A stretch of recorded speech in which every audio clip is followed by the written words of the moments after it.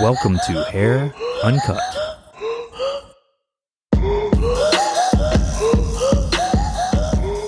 I'm your host, Kelly Gorsuch. This is a podcast dedicated to looking at the hair trade from a top-flight perspective. Follow along while we explore it through open and honest discussion. What's up, gang? Welcome back to Hair Uncut. It's been a couple weeks since I've been on here. The weather's been beautiful, but I'm just going to be honest with you. I go through a thing every once in a while when I'm talking out loud where I have this, not every once in a while, it's just about every time I talk out loud. I go into like this existential crisis thing where I start like regretting or thinking and sifting through like everything that I talked about and all the things I said, and then I have to figure out if I still believe those things, and it just puts me in this weird spot. So just know that when I talk out loud, this is not easy for me. It doesn't come easy. It's not natural, and it's very uncomfortable.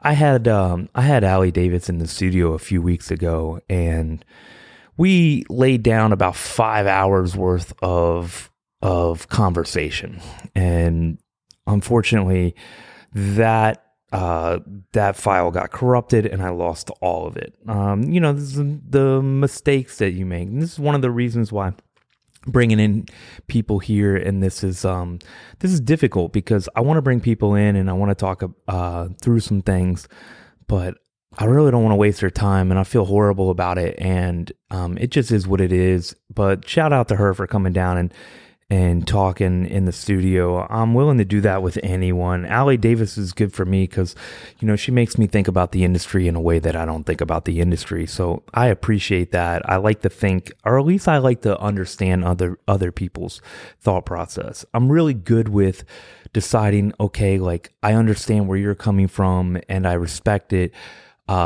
And then also understanding that there's several different types of businesses and salons and different levels and layers to the game that complicate the whole idea of who's right and who's wrong. And I don't really come from that. I understand that there's different things, and you gotta basically build what's right for you. This is why I don't like these educational people out there who are telling you that it's all their way or the highway. You got to do it this way. Like, that's just not true. And I've been in enough of these salon environments to understand that you could do this a lot of different ways.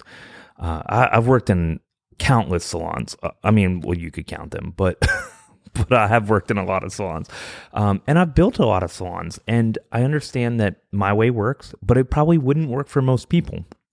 And then I understand that their way works, but it definitely wouldn't work for me. So it's just kind of being honest about what you want out of the industry, and then trying to reverse engineer it backwards, and then trying to figure out what's best for you. And that's what I think, that's the gold. That's the gem. That's the stuff that really sets people apart, because you have to have a confidence about how you attack the industry and the levels and the systems. And you really have to think about all of the way you want it to work, right? You have to boil it down to how you want the business to work for you. I don't think you should be in this business for money. I think that if you have a voice and you have something that you want to say, then I think you should do it. But the truth of the matter is, most of the people that are owners in this business really shouldn't be owners. And it's not to say that that's not, they shouldn't take a shot or whatever. Most of what happens in this industry is like, someone was really good at hair and they made a lot of money, and then they turned that into ownership, or they had a huge clientele and they turned that into ownership, right? Which is kind of, I guess, somewhat how the world should work. But at the same time, I just always think about it like this. A lot of times we get promoted out of the positions we are really good at. I can't tell you how many times I've promoted a receptionist to something that they then couldn't do, or, vice versa. Like, you promote like a shampoo assistant to receptionist and they can't do it. A lot of times I do believe that work ethic is everything, and that really it's kind of almost like success is almost like a character trait.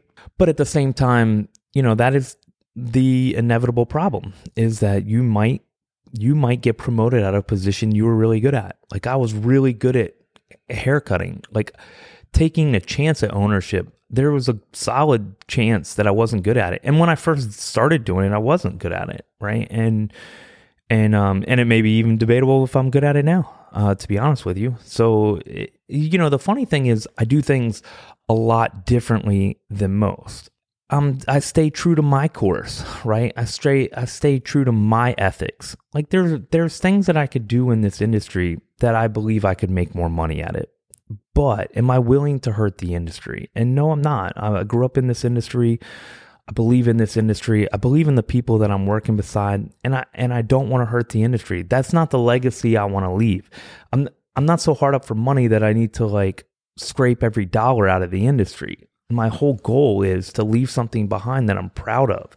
And the idea that that's going to be a brick and mortar is probably ludicrous, right? So it's really about, hey, did I add to the field while I was in it? And then you just have to figure out that for yourself. You have to reverse engineer it backwards.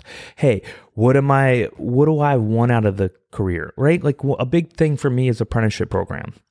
Well, I'll tell you that eats a ton of my profit, because I'm investing in people. I'm investing in the community. And the simple truth of this industry is you just don't know how long people are going to be in it. So, like every once in a while I hit and someone's in it for 20 years. And then, I'll have 3 out of 4 that I train and they're in and out of the industry in 7 years, right? So you just don't know what you're getting. And that just is what it is. But you gotta take an ethical standpoint on what you believe in. And then you got to build businesses from there. Don't take that wrong. Don't say, hey, like you're being no, you're not being negative. You gotta just, and first of all, I don't really think you should dive and you should get like, I don't think you should drown in that emotion. I think you should start by, just getting it going and doing what you want to do and have some fun at it, right? Like don't turn it into corporate. Understand that like it's really easy path to go down because you're trying to, okay, now you want to do a policy book and now you want to do this and now you want to do that. And like, it's really easy to go corporate, but let me just, warn you in advance and maybe you listen to me, maybe you won't.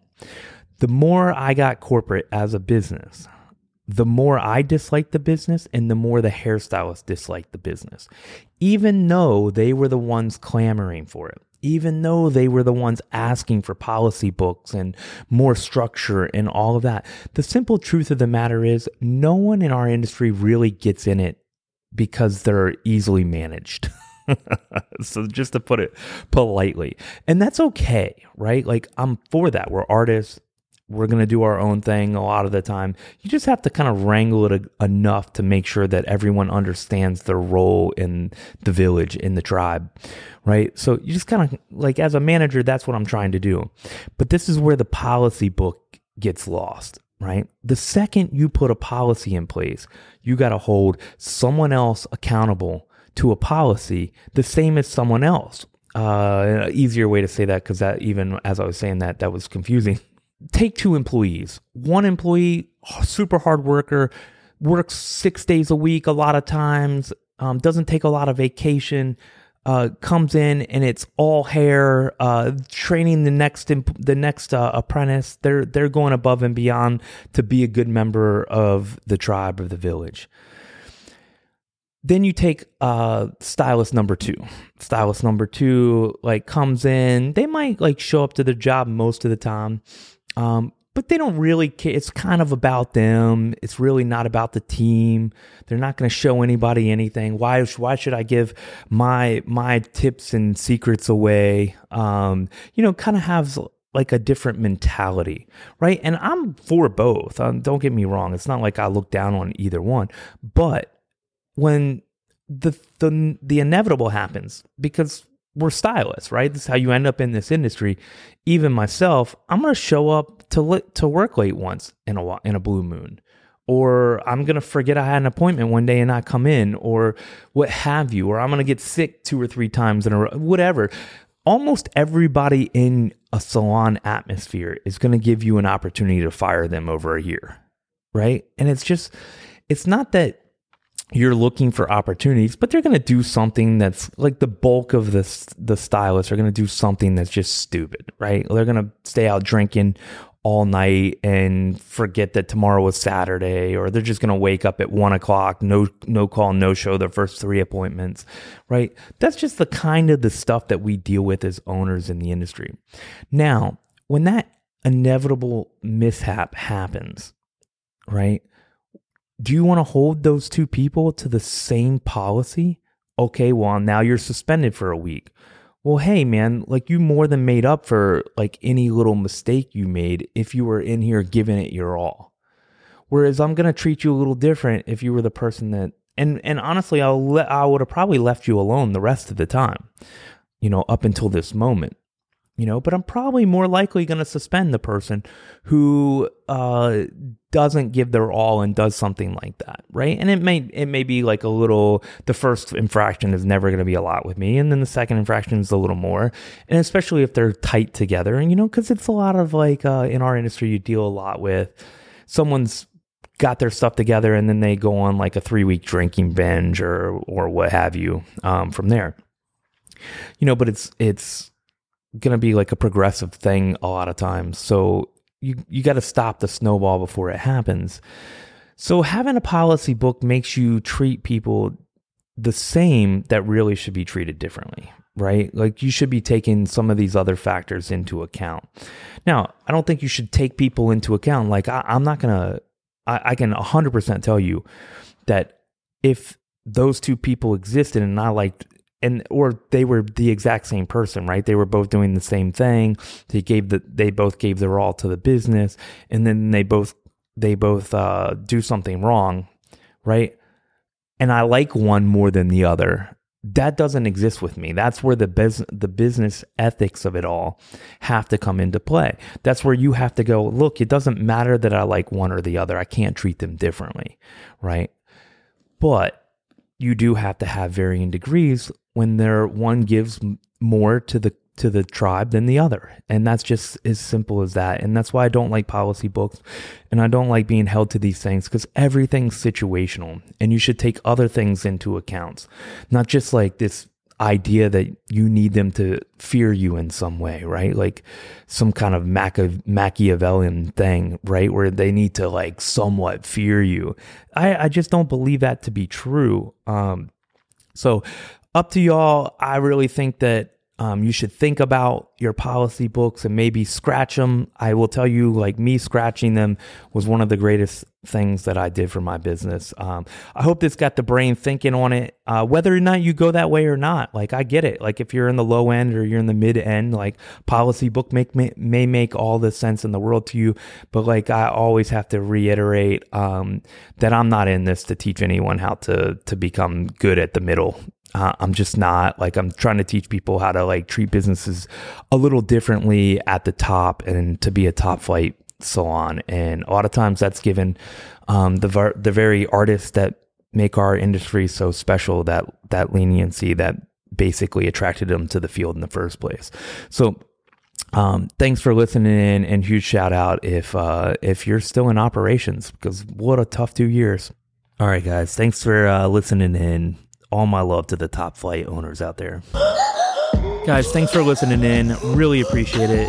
Thanks for taking the time to care about the industry. It matters more now than it ever has before. Please review this podcast if you're so inclined. And if you like the content and the information that we shared today, please take it, make it your own, distill it, skill up, and whatever you do, please take the time to pass it on to the next generation.